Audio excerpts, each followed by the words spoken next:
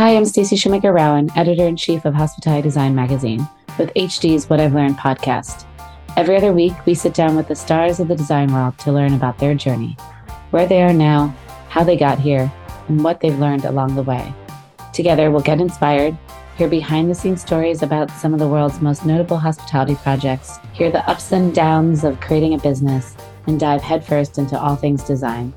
From architects and designers to hoteliers and entrepreneurs, and all of the multifaceted talents in between, join me to meet the passionate people who make up this industry. Sometimes you do things and it doesn't work out as you planned. And so you've got to turn around and go, well, how do I fix this?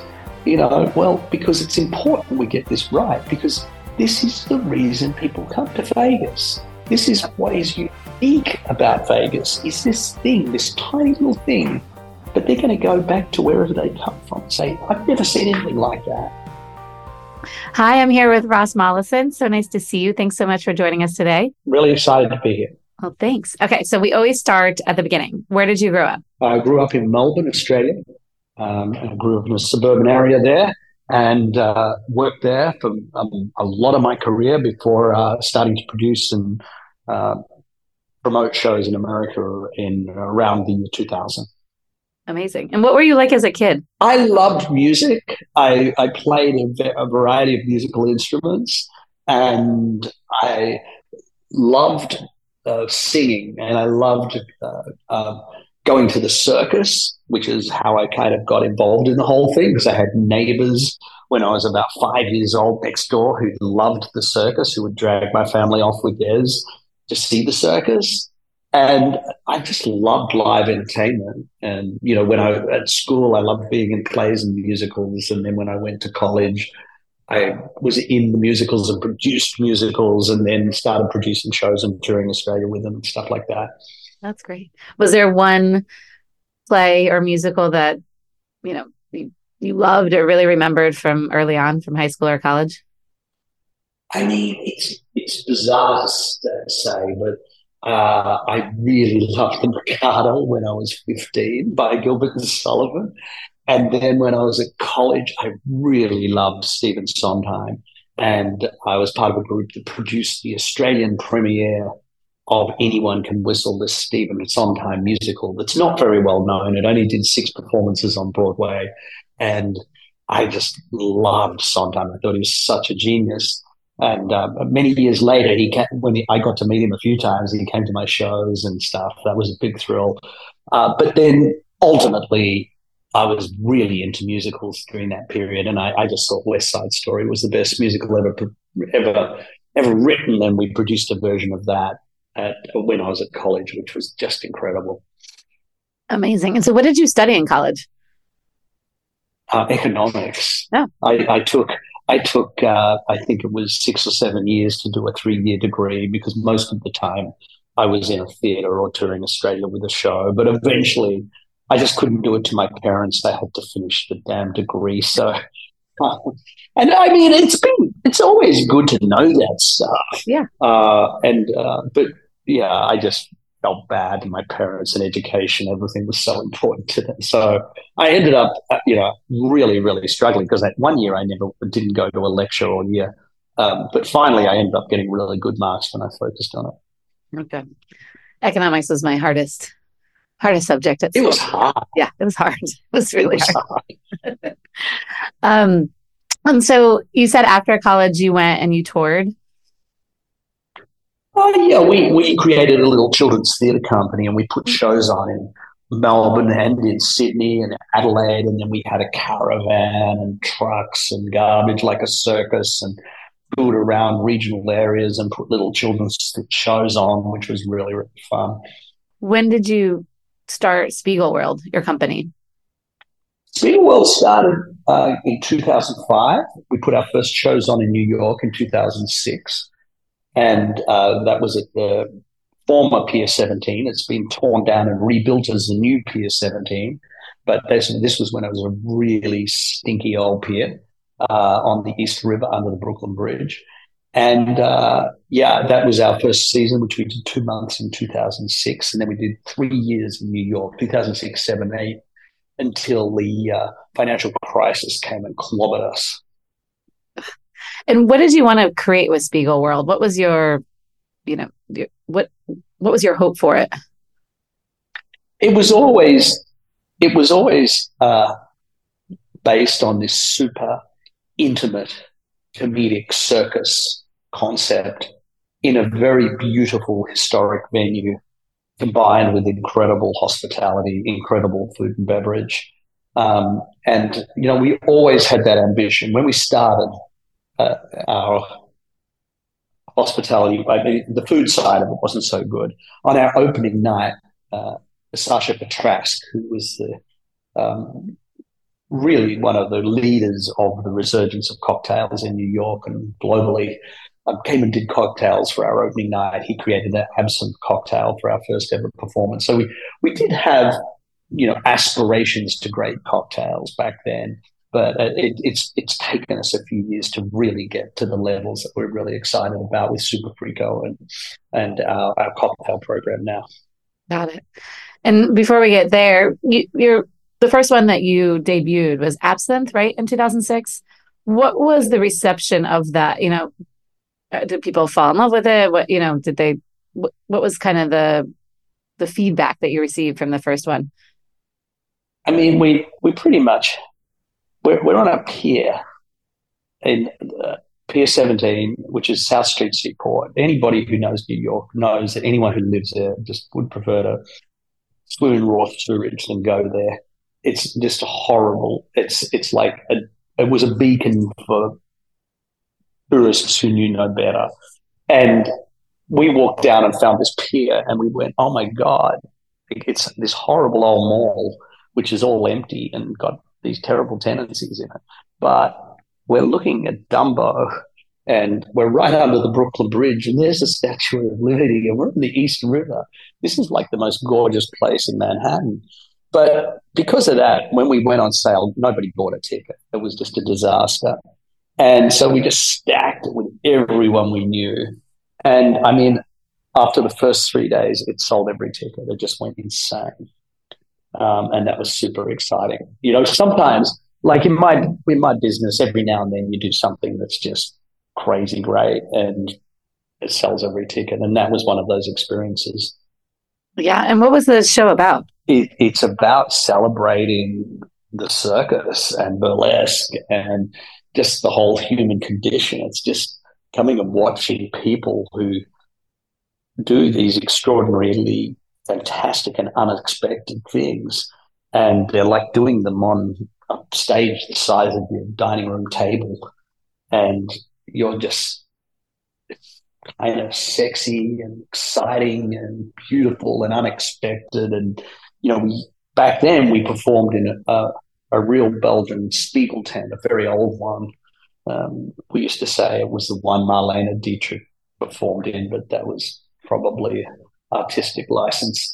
But it was this beautiful old space that's all made of wood and brass and velvet and stained glass. And you just walk into this space and you're just like, what the hell is this? Yeah. It's really exciting. And it's got a bar built into it. So, they were popular around the turn of the last century. Yeah. And they would tour through Europe and they'd come to town and every piece could be carried by one incredibly strong Dutchman or Belgian man. And they would build this whole thing in a matter of a day and then everybody would come out in the town and go to a dance there and there'd be a band or a mechanical organ would play. And still to this day, there's places you can go in Europe and see them operate as the way they used to operate then. That's amazing. And maybe you said it, but you went to school and you were born in Melbourne. What made you come to the States? Like what drew you to New York? Was it Broadway? Was it just the possibility of what you could do there? I mean, when I was 15, my parents came to America and bought a recreational vehicle and drove around the country for 9 months. And so my brother and I joined them for like 4 months and just dotted around the place. And then the rest of the time I went to high school in New Jersey. Oh, and so Metuchen High School. Oh. And like I went to an all boys, pretty strict kind of Presbyterian school in Melbourne, and then all of a sudden I'm in an American high school. I just had the best 6 months of my life. It was just insane, and I just fell in love with America through that experience. And and so I was anxious to get back, and I came back as an adult, and started just regularly coming to New York. And I remember coming and staying when the Paramount Hotel had just opened, and just being like, "What the fuck is this? This is just." I was just the coolest place I could possibly imagine, and then going to see like three shows a day, and getting out and just experiencing New York. Always loved New York. Always wanted to live here desperately. Love it. Love it. Okay. So you're in New York, you have a couple of good years, and then the market kills you. What do you do next? Um, well, fortunately, we'd gone to Miami and thrown the show up on a beach down there at South Beach, at Collins Park, which is just near the W was just being built at the time Right. we were there. So that kind of places it between the W and the C tie there. And we did it with Andre Balas and the Raleigh Hotel, which he owned at the time. And he did all the food side of it and the cocktails. So they were all fabulous. And again, we threw this thing open on Miami Beach, and um, it was just a disaster. No one came. And then, we comped the hell out of it. And then, like within a week, it just went crazy, and everybody in Miami came, including a guy called Jeff Sofa, who was in the process of remodeling the Fontainebleau Hotel on South Beach, and he wanted a show for his new casino he was building in Las Vegas, the Fontainebleau. And so we did a deal with him, and we were ready to open the uh, Fontainebleau in 2009 when that opened in Vegas. Unfortunately, he was clobbered by the financial crisis as well, ultimately, and that project went bankrupt. Ironically, I just went to the opening night of Jeff's Fontainebleau because he lost it and then bought it back again Yeah. and just opened it a few weeks ago. And so that is the definition of relentless. 100%. And so then what did you do after that happened? Were you then connected with Vegas and you wanted to try something there? Yeah, we desperately connected. We desperately wanted to be in Vegas. We were totally broke. Just had a long list of people I owed money to, and went and just begged. Met with a Venetian, uh, tried to get into MGM, got into Caesars, and ultimately ended up with this guy, fantastic guy, was the regional president of Caesars Entertainment, called Gary Selesner. And he'd actually been from New Jersey himself and was a lover of New York and pizza, and kind of a journalist PR guy who'd just fallen into managing casinos, but really got this kind of idea we were doing. And he said, "Yeah, okay, I'll give you a shot," and gave us a spot at Caesar's Palace to put it in there. But he was the only one who really believed in it. All the other executives at Caesars were just like, "This is, what are you thinking? This is going to be a disaster." So, And so was it an intimate theater at Caesars, or did you have to create that intimacy? yeah, Yeah. Oh, it was. Okay. yeah, we built a Spiegel tent right in front of Caesar's Palace. We took Oh, one of these old wooden tents from Belgium, and this enormous fight ensued with the fire department chief. And she just said, like, "This, you said this was a tent. This is not a tent. It's a fucking building." And I'm like, it's a Spiegel tent. I told you in the plans and everything."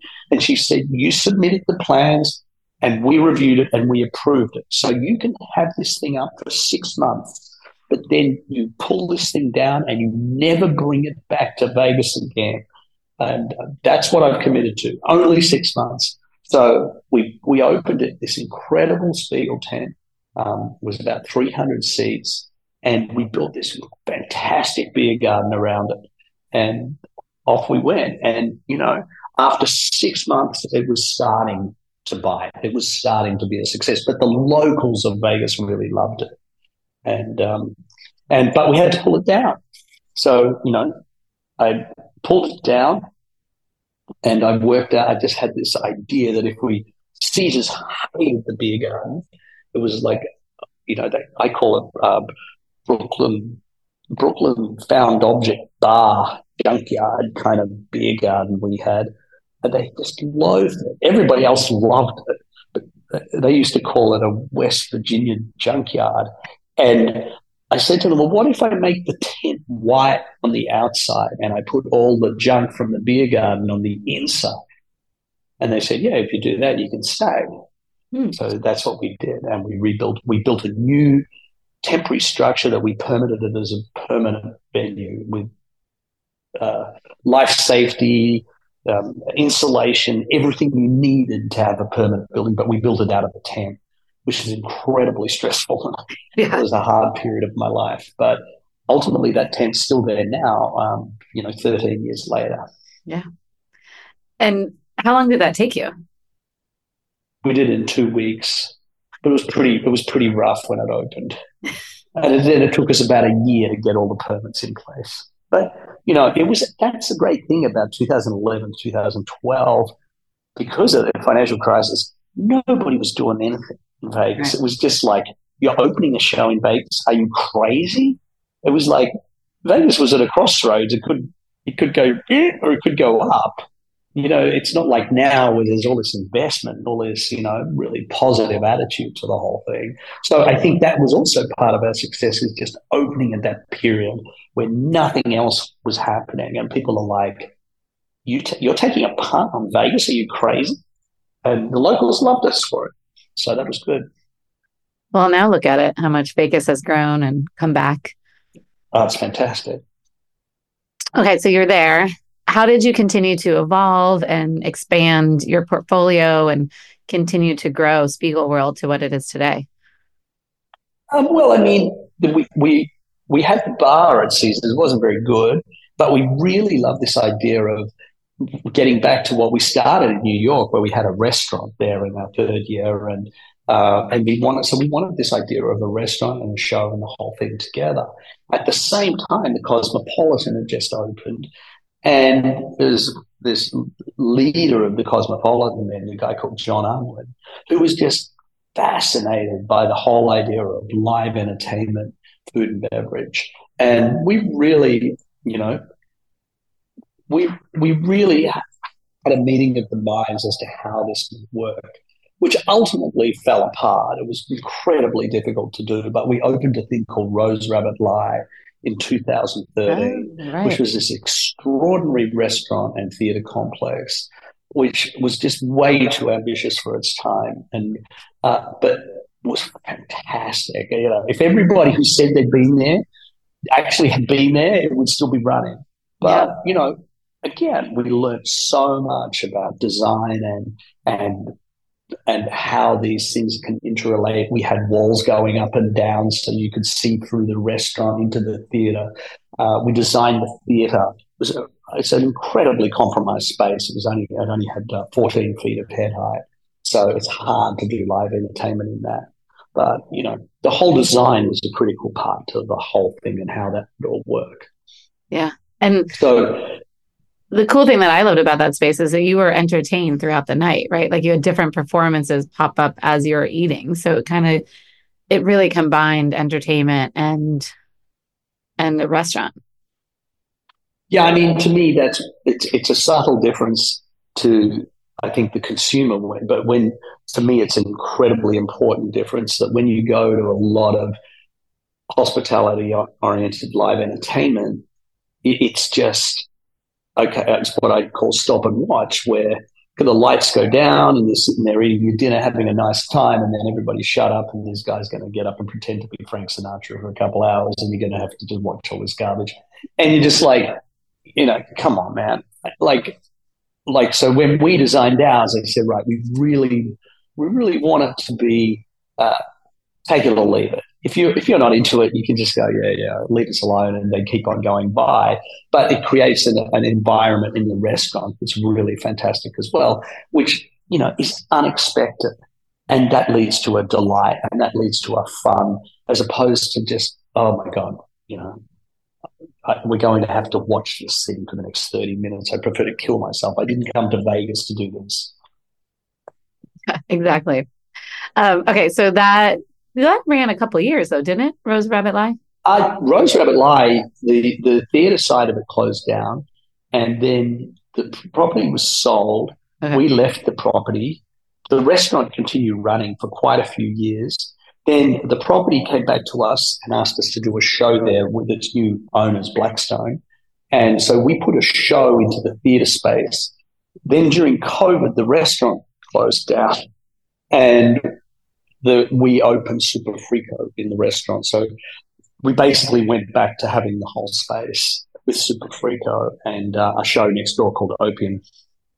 Okay, so what were those two? What did you want to create there, and how did you come up with these concepts too? Like, because you mix really interesting things together and people and different genres. So I don't know if people have been to one of your shows, but talk about how you create those as well. I mean, it's a process of putting a diverse group of people together. As part of our process, we brought all our design in-house. So we have in-house art direction, architecture, mixology, executive chef, and food design and restaurant design. And then we go out and we expand that with different designers. So right now we're doing a disco experience, which will have a new diner in it. We'll have a show and a restaurant and I don't know what it is, 3 or 4 bars. And we brought in we need a really theatrical designer to help us with this show because nobody's done a show like this before. So we brought in a guy called David Zinn from a Broadway Tony Award winning guy to help us design that. And then, we'll work like in Atlantic City. We worked, with other Broadway designers to come in and help us do the set design there.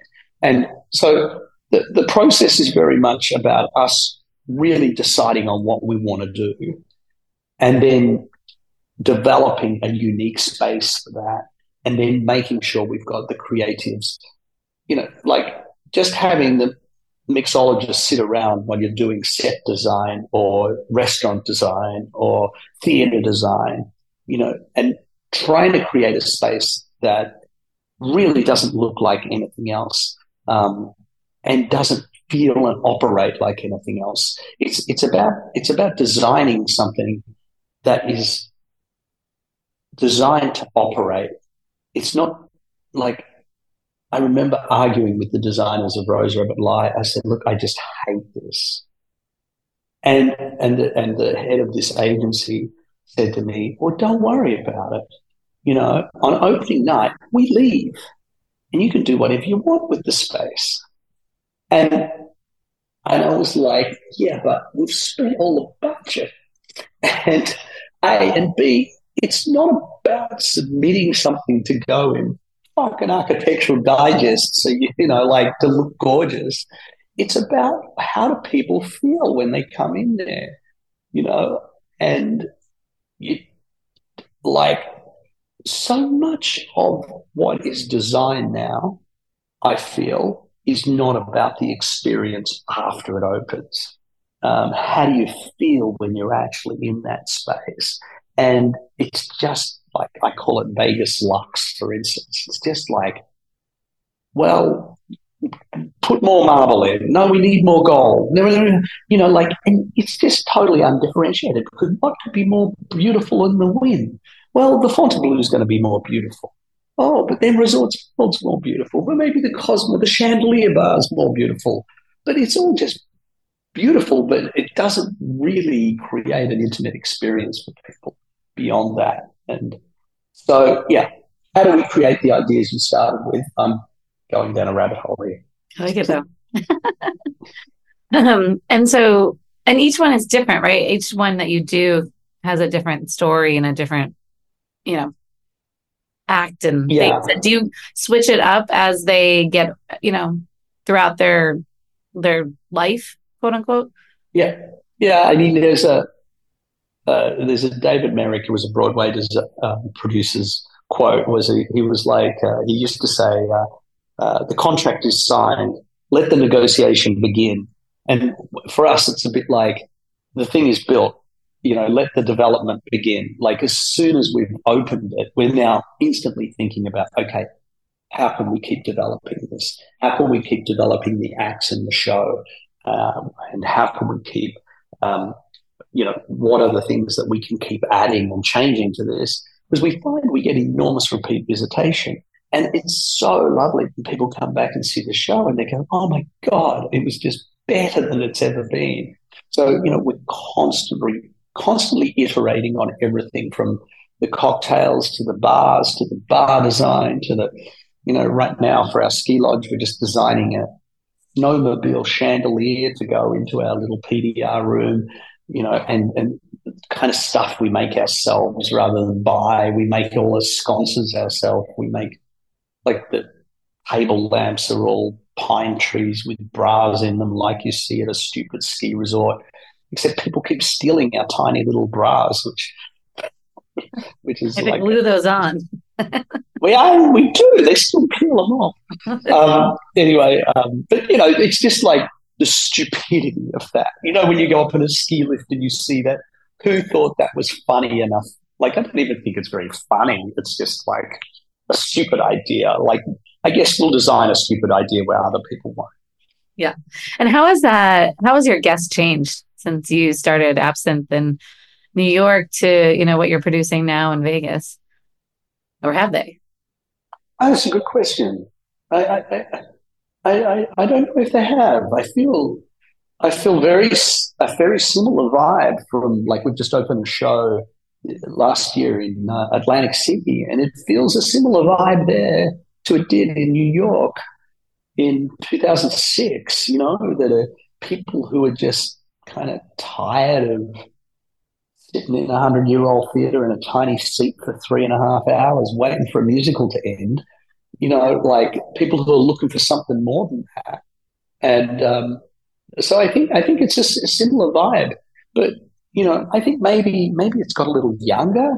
I don't know. I think social media has really helped us promote it.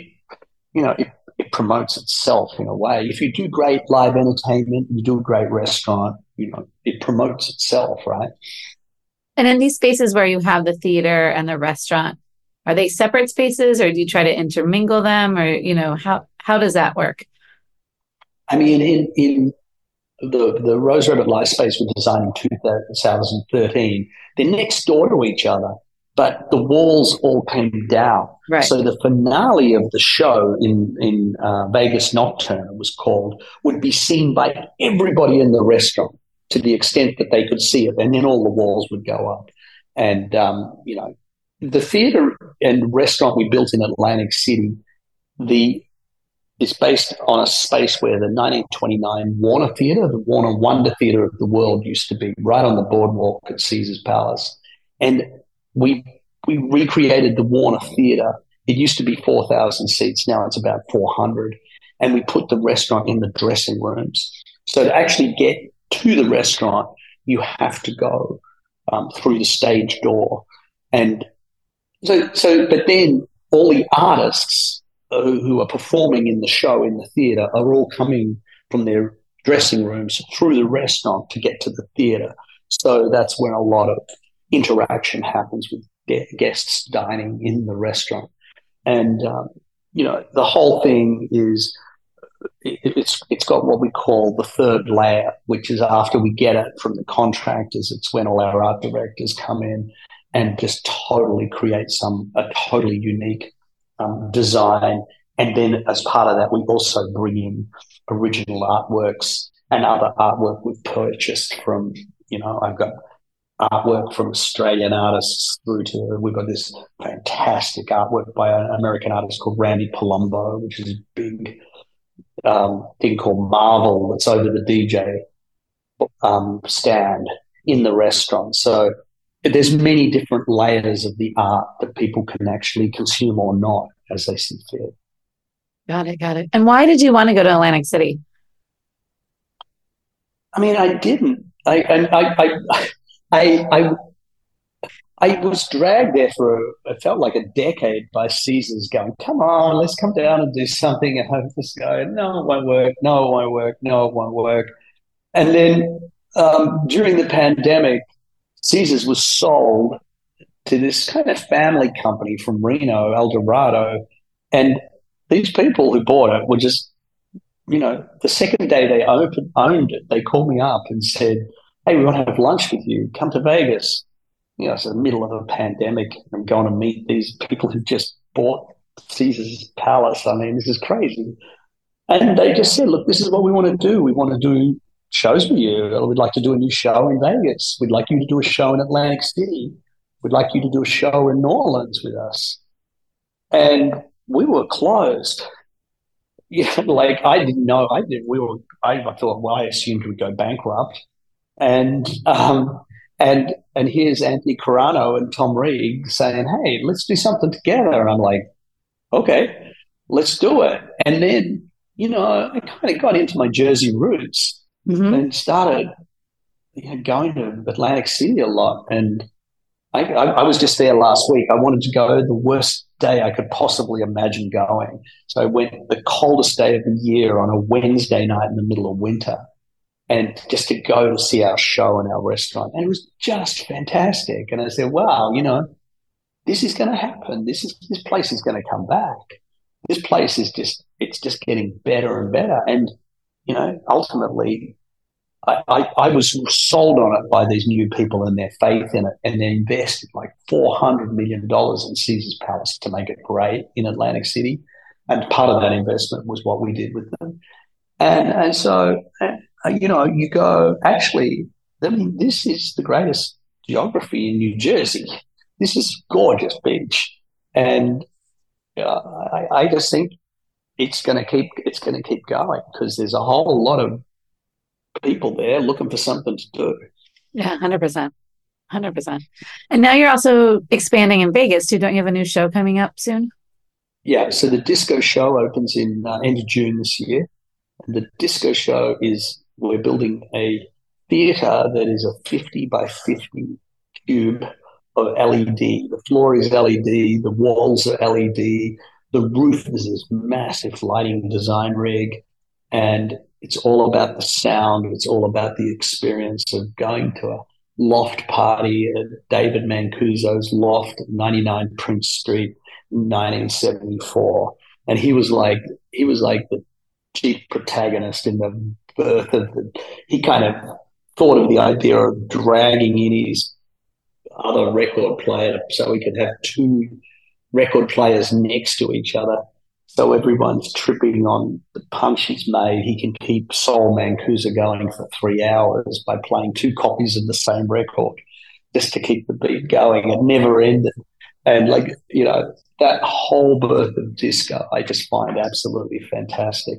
I know it ends up with the Bee Gees and Saturday Night Fever and Studio 54 and all that stuff, but the start of it, I just love the romance around all that. So we've got the bar where you'll experience just getting into this place, and then this restaurant where you can go before the show or after the show. And we're going to do like midnight brunch in this restaurant and just create something that's totally, totally unique. Not just for Vegas, but for the world. And I think that's part of what we do is, a lot of developers, a lot of resorts in Vegas, they go out and say, oh, this is great. This Carbone thing in New York, this is fantastic. It is fantastic. Let's do it in Vegas. And they did a fantastic job of Carbone in Vegas. I think it's a great restaurant there and everything. But, I love creating things that are unique to Vegas. We get approached every week to do absinthe in London or somewhere. And I'm like, no, absinthe in Vegas. If you want to see that, you have to go to Vegas. We'll do something else in London. Right. And is the disco still have circus moves and all that still involved with it? Yeah, it has circus moves. And it's directed by a guy called Stephen Hoggett, who is an incredible show creator from a company called Frantic Assembly in the United Kingdom, who then went on to create Once and create Harry Potter, the stage show, and just incredible group of creatives we pulled together for this big disco experience. I just, I couldn't be more excited about it. I think it's going to really surprise people just how much fun it is. That sounds awesome. And it must be so fun for you to work with these different producers and see the different talent. Can you do any circus moves yourself? I mean, not really. Just wondering if you ever picked one No, up. not really. I kind of leave that. I mean, I've just found so many fantastic artists all around the world. I don't really, I don't think my skills are up to it. I can do a three-ball juggle, but that's about it. That's it. Got it. I was just curious, but it must be, as I say, really exciting and inspirational to work with these various producers and talent. And how are you finding new people to work with and to continue to raise the bar and think differently about what a circus could be? We have we bought this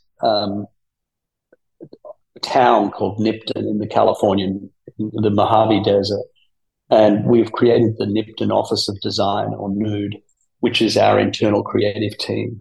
And so we go out there regularly, at least once a month, and we're always inviting people to come out there and meet with us out there. So like Randy Palumbo, who created that artwork that's in the restaurant in Atlantic City, is also creating an artwork with us for the restaurant in Las Vegas.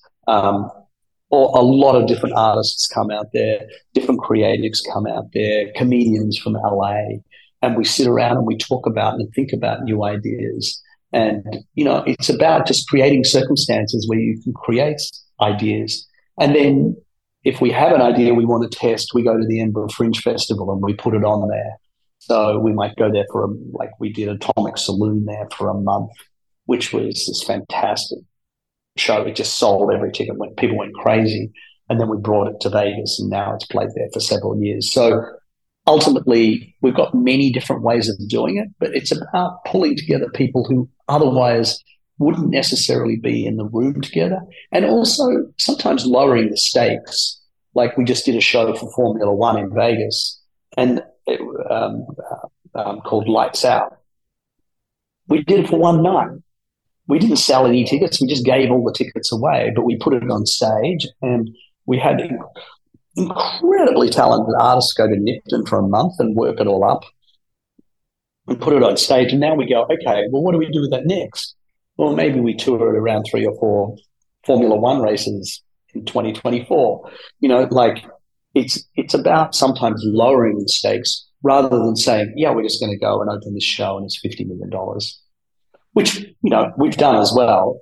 But sometimes it's nice just to go and spend 300 grand and test something out and learn where the market sits. Right. And is there some space or something still that you want to create or do? Well, actually, let's go back, because didn't you buy a piece of land that you're turning into something really exciting in terms of it's the first circus town of sorts? Right, yeah, that's Nipton, the circus town, where we do our creative work, and yeah, that is an enormous project for us, and I can't work out how much it's going to end up costing us, but we've just built this enormous lake there, and we just do it piece by piece. So right now we're working with this guy we met. We were down in New Orleans. Built because we're building a show down there, and we met this guy who is he's an old Burning Man guy, but he's an incredible artist who recreates these beautiful caravans out of these Spartan imperial mansions, which are these 70-year-old caravans that the Getty Aircraft Factory used to make. And we've got 11 of these things. And I've been saying, right, these are going to be our hotel. You're going to come and stay in one of these Spartan imperial mansions. So, just designing how that would look in a circus environment in a Mojave Desert context is what we're working on right now with this guy in New Orleans. Ultimately, though, those caravans will all come back to Nipton, and that will be the hotel component. And then the live entertainment component will be another thing that's pieced over the top of that. And then the hospitality, like we're working on, what does a cocktail bar look like in a town in the middle of the desert? What does the restaurant look like that we put in there? And we're working on that at the moment as well. Amazing. Wait, did you just say you built a lake there? Yeah, yeah. We had. I mean, it's hard. It was a you could call it a pond, but it's 100 feet wide. It's 25 feet deep. It's massive, and that was the. I just said this is a desert town. It needs and the oasis is disastrous. We need to rebuild the oasis. So we spent a ton of money, and we created it's filtered by ozone and UV light, and we created this whole natural ecosystem pond that exists there now, which I swam in a few weeks ago, and it was fucking freezing. But in the middle of summer, it is you could just sit in there for like 6 hours, and it's so beautiful. That's amazing. And how did you find this property, this place? You said that you use it to test and to innovate. Yeah, yeah. We found it. We stayed there about probably 6 years ago on a strategic retreat. We go away to weird places that we find and spend 2 or 3 days there and dream up the new things. And we were sitting out there doing that. And then during COVID, someone said, that company, there's this company that bought the town called American Green, and they're going to turn it into a weed resort where you could just go, I guess, and smoke weed and hang out. And like Californian state or someone said, no, you're not. And so they went bankrupt. And so it was just for sale, and we bought it during COVID. Amazing. So what else is there that you want to do? Like, I mean, you feel like you've done so much, but is there some things still on your bucket list that you want to create or try? I mean, we really work to the beat of like a new major project every year. And, our strategic plan is to, keep building the company for the next 10,000 years. So we're just trying to continually evolve what we do. And I want to continually do that for as long as I can. So, we're looking at projects in overseas markets. We've still got New Orleans and Vegas to open. There are two new projects here. Ultimately, I live in New York. I would love to have a project in New York, and we're very close to doing that.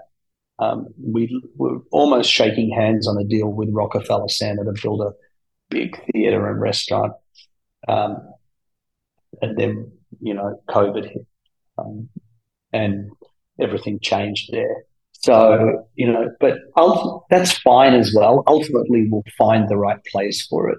I don't even know if Midtown in New York is the right place for it. Um, I would love to do something in New York. I would love to do something in Paris and in Tokyo. Uh, but we're in no hurry to expand. We just want to move at the beat of a drum that makes sense for what we're doing. We're not looking to just scale. We're not some startup entrepreneurial company which is aiming to 10x our revenue so we can sell our business or anything. Cirque du Soleil tried to buy us a few years ago, and we said, "Oh, we're not for sale.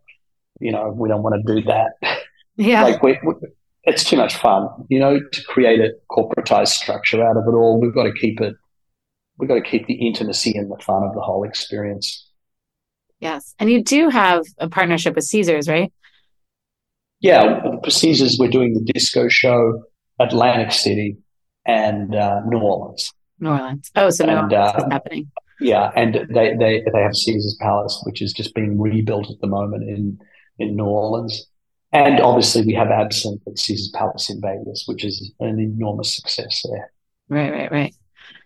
That's all, and that's kind of cool that you're infusing stuff into New Orleans and in Atlantic City. Are there other kind of smaller markets? I know you mentioned New York, which is obviously a major metropolitan city, but like, are there any smaller markets that you would like to try your craft in?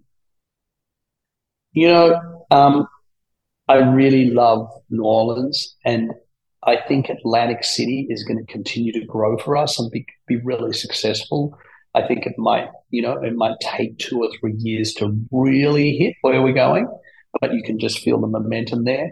But I'm not necessarily looking for more places in North America. I did, we did a show in, I think it was 2015 in Tokyo. I just came back from Tokyo. I'd love to do something there. I think that's an enormous opportunity. Great sensibility, similar to our kind of sense of humor there, and just an enormous city, obviously. Yeah, exactly. And enormous is not necessarily better. In a way, I think New York is kind of harder than anything else. Yeah. It used to be. I used to know how to promote here. Now it's a lot harder. You can't just book an ad in the New York Times and everyone sees it.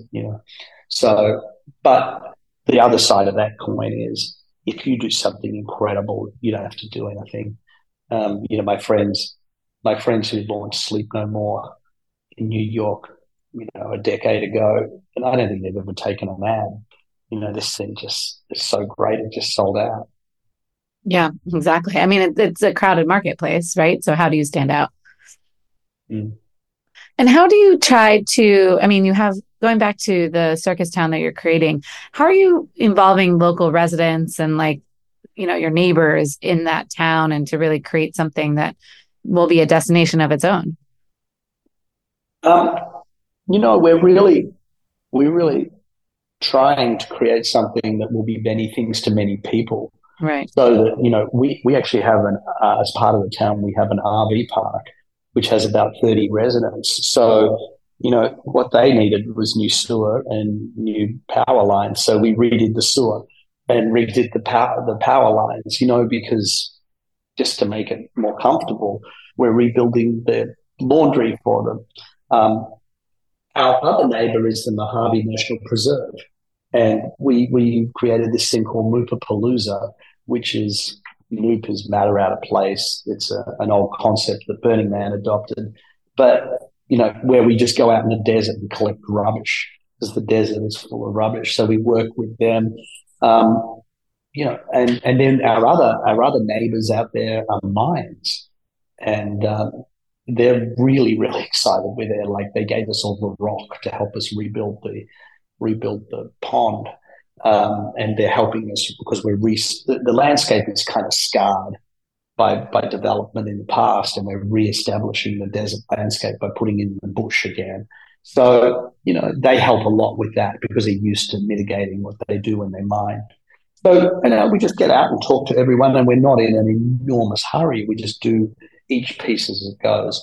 Our next piece is like we have a 5-bedroom hotel, and we're rebuilding the roof on that. We have a large piece of art that we're building called it's from the Burning Man in about 8 years ago, called the Jellyfish, which is about 30 feet high on this enormous pylon you go up into. So we're working out when we can put that up with the artist who designed that, and we're just going through piece by piece as we can afford to make the development. We've got to restore our solar farm, which needs about $2.5 million of investment. But then our power needs are totally taken care of, so we don't need any grid power whatsoever. There's a lot of different infrastructure and creative projects, and we've got a number of other artists, like a friend of mine, Matthew Day Jackson, built this incredible crypt-like artwork in Iceland for one of his clients, and I was talking to him. We've got an old TNT bunker underground, and I said, right, this is for you, Matthew. You got to come out and build an artwork in this. So just adding those unique pieces of art is also really, really exciting. Yeah, that's awesome. So what is it that you love about what you do and what's most challenging about what you do? The reason I do it is because I'm just so motivated by how much fun it is. And the challenge, there's two challenges. One is knowing to say no. Is just like saying, no, look, that is an incredible opportunity and I'm so grateful for that, but it's just not for us. We can't do that justice. A lot of the kind of creative companies are just looking for deals. And like I say, we're not looking for deals. Let's just do what we do really, really well and then make it work. And I think that's the hard thing. The hard thing, the challenge is just to keep that focus in mind because, you have to be relentless. You have to work so hard. And then you have to fix the things you fuck up. Yep. Because sometimes you do things and it doesn't work out as you planned. And so you've got to turn around and go, well, how do I fix this? And so I think that, and then I find that, you've got to try and explain to your partners, be it like, it might be a resort CEO, a casino CEO who's got 80,000 employees. And you're just going, no, I don't want to do that. And he's going, why do I care about what you think? Well, because it's important we get this right, because this is the reason people come to Vegas. This is what is unique about Vegas, is this thing, this tiny little thing where, it might be a restaurant that does 500 covers, but they're going to go back to wherever they come from and say, I've never seen anything like that. And that's, the challenge is to not just phone it in. It's to do something that is always iterating and always making it more exciting. Yeah, 100%. What is one thing that people might not know about you? I mean, I think that thing that I went to school in America, that they all know I'm Australian. They can hear that. I don't know, that I learnt the electronic organ, and then for about 8 years when I was a kid, that was big in the 70s, learning the electronic organ, like a little Yamaha thing. And then I went on to learn the pipe organ after that as well. Nobody knows I played the pipe organ. I love that. That's awesome. And why the pipe organ? Did you have one growing up? I mean, I went to a school that had a couple of them. Okay. And there's actually nothing more awesome than I getting in there, before school in the chapel and playing American Pie on the pipe organ, like I used to love the Beatles, and they bang out Beatles numbers on the pipe organ before anybody turned up, and you just be like, it's kind of a power thing or something, like the whole place is roaring. Yeah, amazing. All right, well, I hate to end this conversation, but for the sake of time, we always end the podcast with the question that is the podcast. So what has been your greatest lesson or lessons learned along the way? It's a common thing that I think people say, but I think it's to be relentless and to work hard, and no matter how bad it gets, to turn up, because you'll eventually get lucky. I'm assuming people are clever. You've got to be basically clever, but if you're relentless and you work hard and you turn up, and that's the fact that we came out of being decimated in 2008, on this pier in New York, where I ended up having to load out the entire circus myself because I had no more money to pay crew, to going to that, to having a deal at the Fontainebleau in Las Vegas, to then go bankrupt again when they went bankrupt and they never paid us or anything. So I'm just like, they're going, oh my God. And then, but we were relentless, and we came back and did the deal with Caesars, and ultimately that worked out. So yeah, there's disappointments along the way, but you just got to keep going. Exactly. Gotta keep pressing on. Well, thank you so much for your time today. It was so great to hear your story, and hope to get to experience one of your spaces in Vegas at our conference this spring. Look forward to having a drink there with you. Yes, for sure.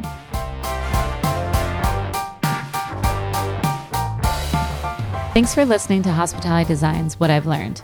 If you like what you've heard, subscribe and review us on iTunes or wherever you listen to podcasts. You can find full episodes and transcripts at hospitalitydesign.com.